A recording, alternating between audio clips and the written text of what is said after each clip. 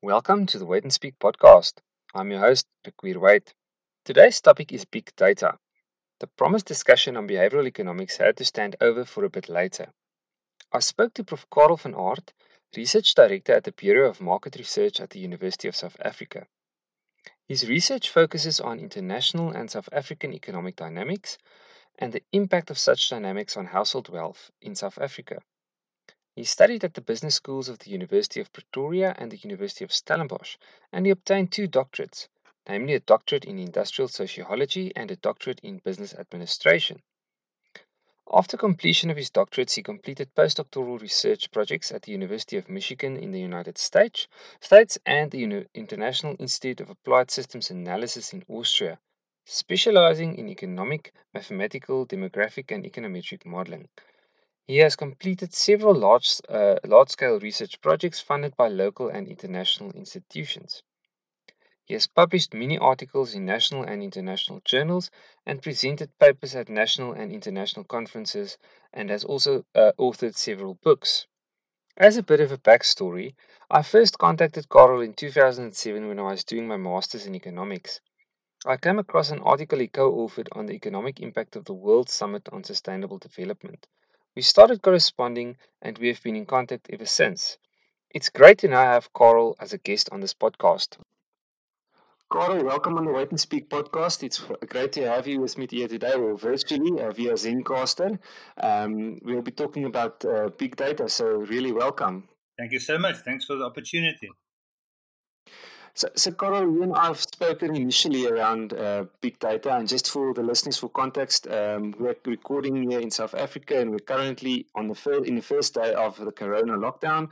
And there are some touch points with big data and the work that you're doing. So we'll get to that in the discussion, which is quite interesting. Just to start off with, could you give us a sense of what is big data? You hear about big data often. What's the difference between big data and other types of data out there? Well, I think there are quite a lot of types of data. As you know, that there is survey data, and survey data is typically small data, in the sense that you've got a single data set that you can analyze using a wide variety of statistical tests. But that's typically a data set that you can have on your computer, and it's typically measured in megabytes.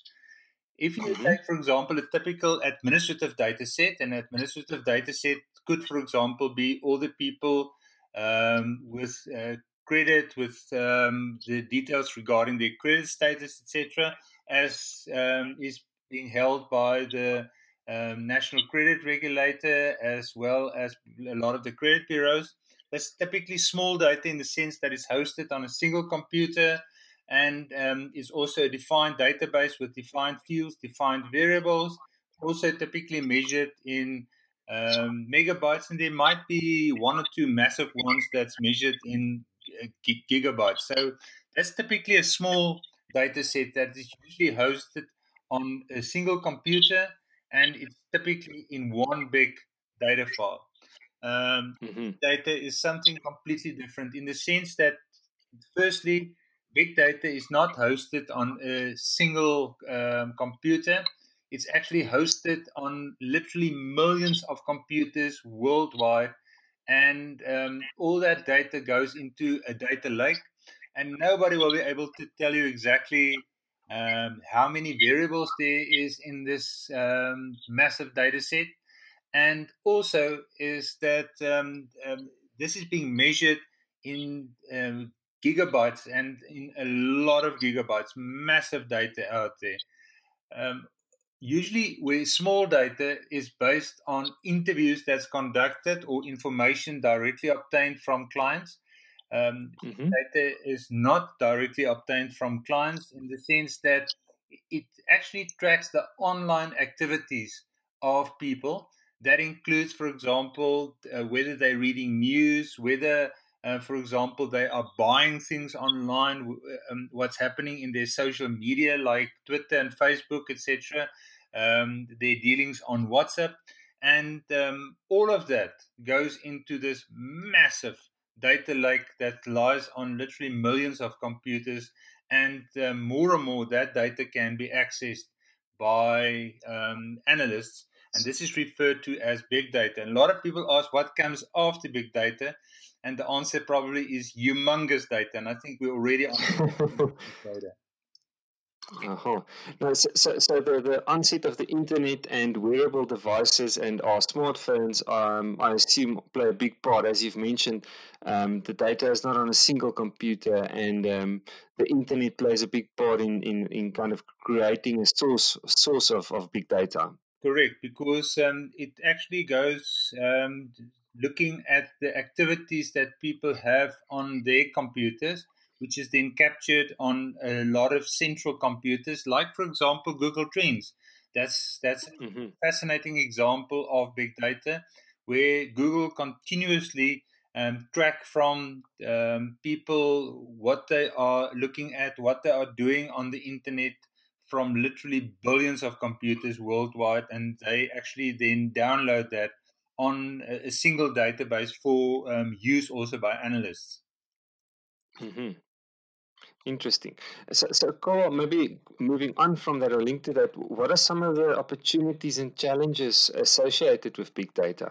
I think one of the biggest opportunities with big data is that you can get a truer sense of what people actually do, what they think, and what they feel. I just want to give you an example of that, a very well known research example. When you looked at the poll results of the 2016 United States presidential election, it was Mm-hmm. clear from the poll results that Mrs. Clinton would have won. And it was also clear that she would have won by a little margin. However, when you look at the big data results, it appears that Mr. Trump would have won and that he would have won by a certain margin. And the reason for that is that in the poll results, it was very clear that some of your southern states, especially like Mississippi and Alabama, etc., were much more conservative and much more racist than, for example, the states on the eastern and the western seaboard of the United States. However, when you look at big data, no significant differences were found between the southern states and the eastern seaboard and the western seaboard with respect to their views on Mr. Trump, on racism, on conservatism, etc. And there was actually a fascinating book um, that came out a few years ago, actually looking at, but why do people lie? And what became clear from the book is that people are not really lying; they're just not expressing the full truth. Or on, for example, survey platforms, etc., when they're being asked.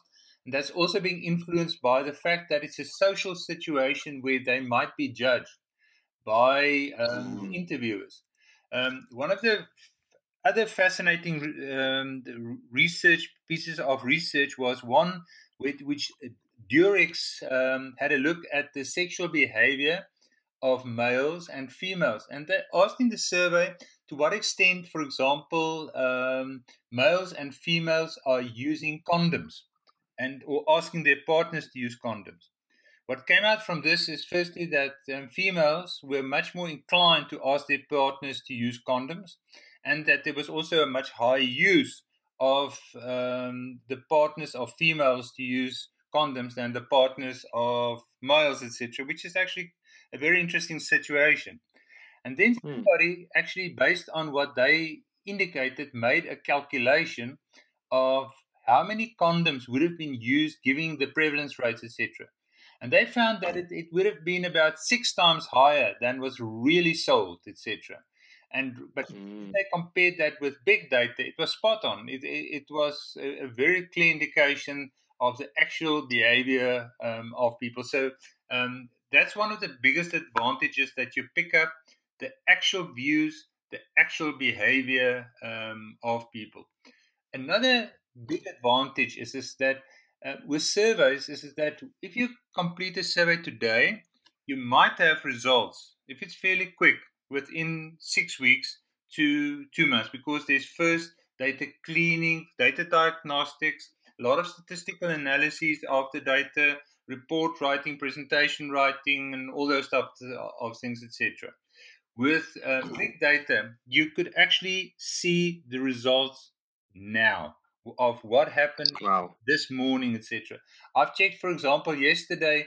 I tracked what South Africans are really interested in, and coronavirus, of course, one. And then a second thing that came out was the lockdown, that more and more people were asking questions about. Quite a lot of our country people were still just as high in their interest in sex and porn. It came out very high, and it might be because people are beginning to sit at home and have time on their hands to have a look at this. Food is becoming stronger. Online shopping is becoming stronger, etc. Why I'm telling you this is that this is information that you could really use today. If, for example, this information was published within 2 months from now, when after the lockdown, etc., it's done. It's not so usable anymore. Yes. The challenges. There's a long variety of challenges. Firstly, ethics, in the sense, for Yes. example, that it might be very intrusive because the data is anonymized within the big data platform. However, it's just that when you go to Paternoster and you, for example, have a look at people in Paternoster, for example, being interested in political activities, and especially of far right or far left political activities, etc., you can identify plus minus who it is because you can narrow it down. And so this is one of the biggest advantages. And there's a lot of questions with the POPIA Act also now. What are the implications of that?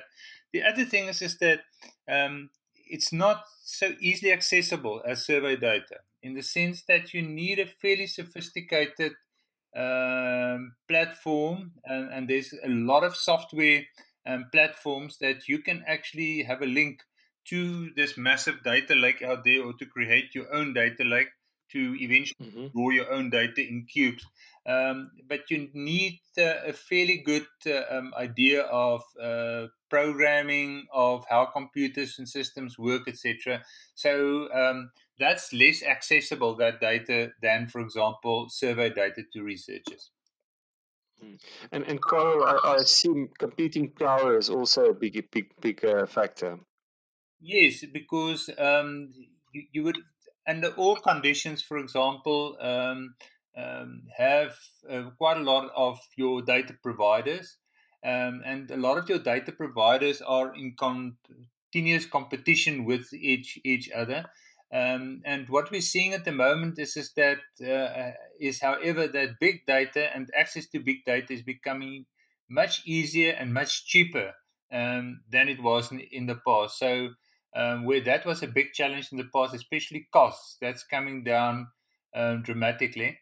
And I think what is also fascinating here is that quite a lot of the big data providers, like, for example, Microsoft with its Microsoft Azure, a platform that we also use, they're more and more providing free online training in Azure as well as Power BI to people that want to use this, etc.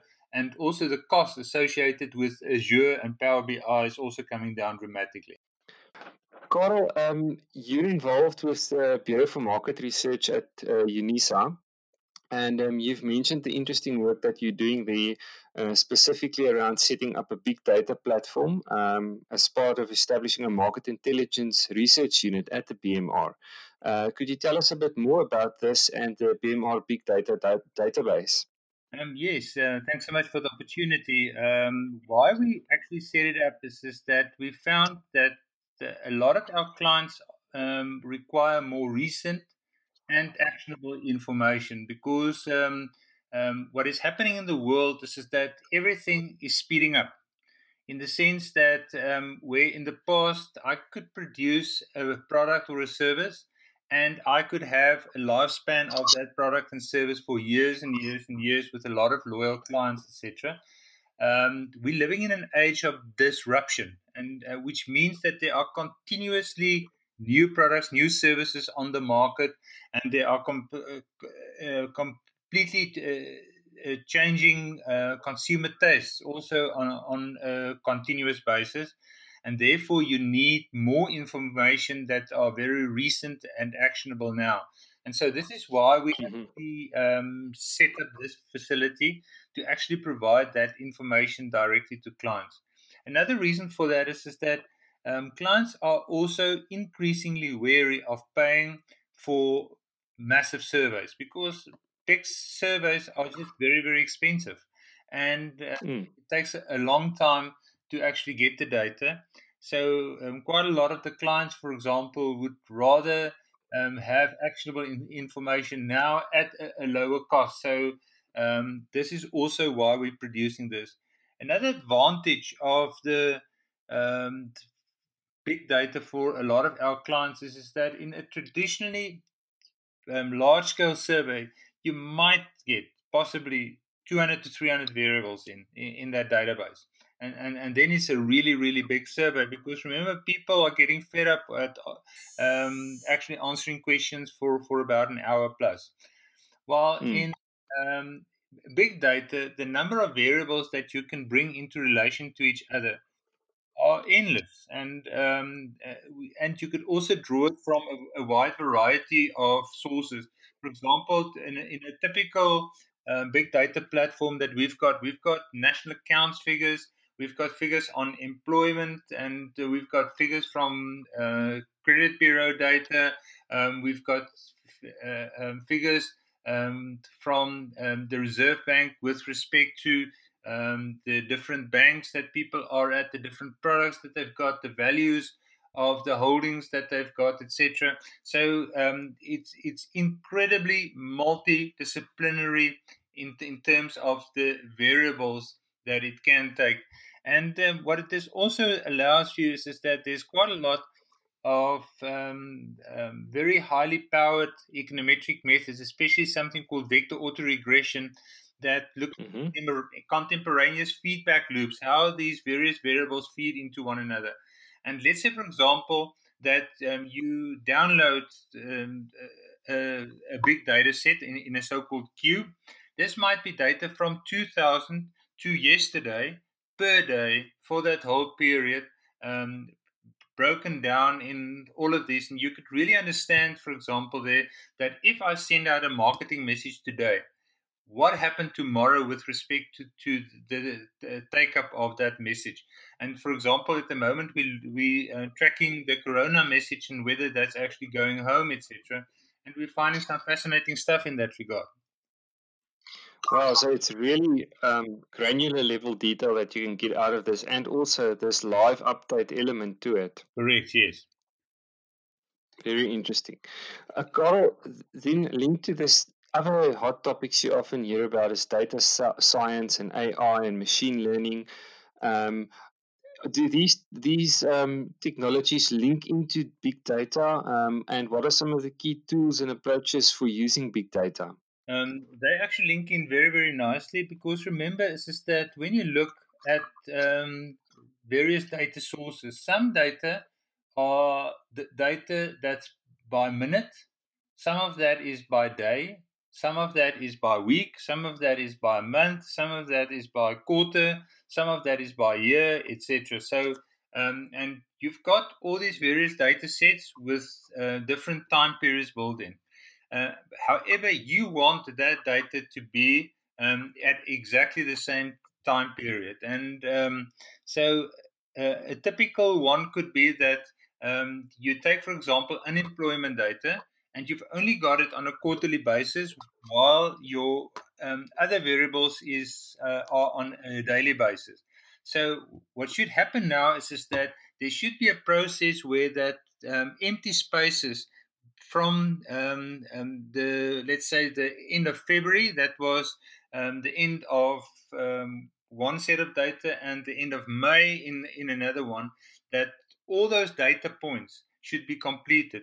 This is where imputation comes in. And imputation is a form of artificial intelligence that actually have a look at various data in a data set, and it basically teach itself quite a lot of basic patterns in the data, and then it completes those data points, for example, there, in order to create a full data set. So this is where artificial intelligence comes in to analyze patterns. Um, AI is also fantastic in also instead of you basically forming hypotheses as you do in survey research, that you actually ask the data set to tell you what is the underlying story in the data set. So there's something called neural networks, and what a neural network basically is that on a big data platform, it actually go and search for underlying patterns in that data. And what you often find is that it actually points towards relationships between variables that you've never thought of looking for relationships between. And I've sometimes seen that there are massively strong relationships between those various variables. Like for just an example of that is that at one stage we looked, for example, at um, the whole thing of financial inclusion, asking, but what is driving financial inclusion? Might that be that the economy is performing, that people have got more money, that people have got a greater propensity to save and invest? What is driving that? And some of those variables came in as big drivers, but the one that we didn't expect at all was happiness. And we found, for example, happiness is a very strong predictor of um, of financial inclusion. So one of the big advantages is that your big data platform is both quantitative and qualitative data. You can actually see what are the underlying terms of happiness and um, bank product take up in this platform, and how they are actually related. And what we then found, for example, in this regard is that in quite a lot of countries, and there's a big debate about this, is that happiness is often a better indicator of economic development than GDP and quite a lot of your national accounts estimates. And so that would then also mean is that this happiness is a good proxy for economic development, and economic development, once again, is a good proxy for people becoming financially included. There being more financial products available, more ways for people to access the financial products, etc. So eventually, it makes a lot of sense, but you would never thought of actually looking for that relationship. Wow, so it's really, I think it brings out new levels of insight, and I think also it mitigates some bias if you're looking for a specific trend or answer from the data in traditional methods. This kind of takes that off the table and can show you something completely different. And I think the examples you mentioned about happiness and financial inclusion, I think that those are the types of insights we really need. Yeah. Well, then I think for our listeners that are interested in big data and data science, what are some of the opportunities? What would you recommend? How can someone get started in this area? Maybe just as a beginner out of hobby interest, and then perhaps someone that wants to move into that as a career. Well, I think a very good start is by accessing Google Trends on your computer, on your web browser, because what has happened is that Google has decided to allow the public as a whole to get access to their big data platforms. And what's incredible on Google Trends is that you can basically put in any search term that were found on Google, and this is a search term when people access their online banking or going to online store or Facebook or whatever. You can also then break it down by country. You can just say South Africa or the United States or whatever, etc. You can indicate the frequency, the period, the whole lot. And Google Trends actually give you an overview of the power of big data, and you can do your own big data analyses and keep on tracking your own things. So I think Google Trends for me is a very, very good way actually to start. Then just on the platforms that I think a lot of us are basically using Microsoft's Outlook 365. And as part of Outlook 365, there is Microsoft Azure as well as Microsoft's Power BI. Power BI has had a long development history, and for all of your listeners that really wants to get involved just in the basics of um, of big data science, Power BI is the tool, and it's a very simple tool. You don't need to be able to program whatever to require that. And Power BI has also got a facility in which you can draw external databases and just by link that you can draw it in. So I would say that that's a very good way to actually get started on that. Then also just in terms of a book to access, there's a lot of books and also free books on Amazon Kindle dealing with big data that people can download. And there's also one that deals specifically, which is the groundbreaking of why people lie. I would strongly encourage for people to get those books and download it for free and basically just start working through what big data is. So for me, Outlook 365 together with Amazon Kindle's books on big data, and then Google Trends as something to get started on and do some of your own analysis. I think that's a very good way to get started in big data. Awesome. And Carl, you've mentioned the Kindle books. Are there any other specific books that you can mention at this time? Well, there's a whole variety of books that I think could possibly work. So it's very difficult to focus on just a few books. Um, Mm. the first one that I will definitely go for is this one of why people lie, because I think Mm-hmm. that for me is really a very good description of what big data is. And then there's also on the web, you would, for example, find that there's a lot of books on big data that could easily be accessed just by typing in, for example, big data PDF. And one of the biggest ones that I want to recommend in this regard is a book by Stanford University that's on the web. It's called Overview of Big Data: Tools, Techniques, Discoveries, and Pitfalls. And it's actually the book is actually in the form of a presentation, but it is so simplistic the way that it actually sets out.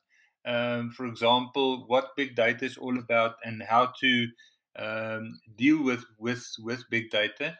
Then just one of the books on big data that I really enjoyed was one that was actually brought out by Toshiba, and and what they've got, Toshiba developed its own distributed database, and it also created a big data grid together with a book that they've got online, Toshiba, in actually how to analyze some of the data that they've got, etc. So I would also recommend that as a very good way to start. But at the moment it's all over the web, literally millions of PDF books that's available and big data sets, etc. Just in on data itself, there's a website called Data Science Central. Data Science Central, literally thousands upon thousands of databases that's in the public domain, etc., which could be very well analyzed, for example, with Power BI. As described, for example, Power BI that's got this grabbers to these various databases. So, Carl, thank you. That's really helpful. I think it's not a problem of finding resources. It's more a matter of managing your time to make use of all of these fantastic resources and data out there. Yes. Um, Yeah, and I just want to say thank you again. It's been really insightful. I loved all the practical examples that you gave. I can see that you're really doing some great work. And I think one episode wasn't enough. And I'm sure we can keep talking for quite some time. And I'd like to invite you back in the future. I think we must definitely follow up on this and look at some more specific topics because I really think you have a lot of good knowledge to share. But thank you so much. It was great having you on the show. Thank you so much, Rick. I truly enjoyed it as well. And it's wonderful for me that people have got a real interest in big data. And as we've also discussed before, is that when you look at behavioral economics, big data is directly linked to that. So the two of them actually go together, and behavioral economics is becoming much stronger and stronger today.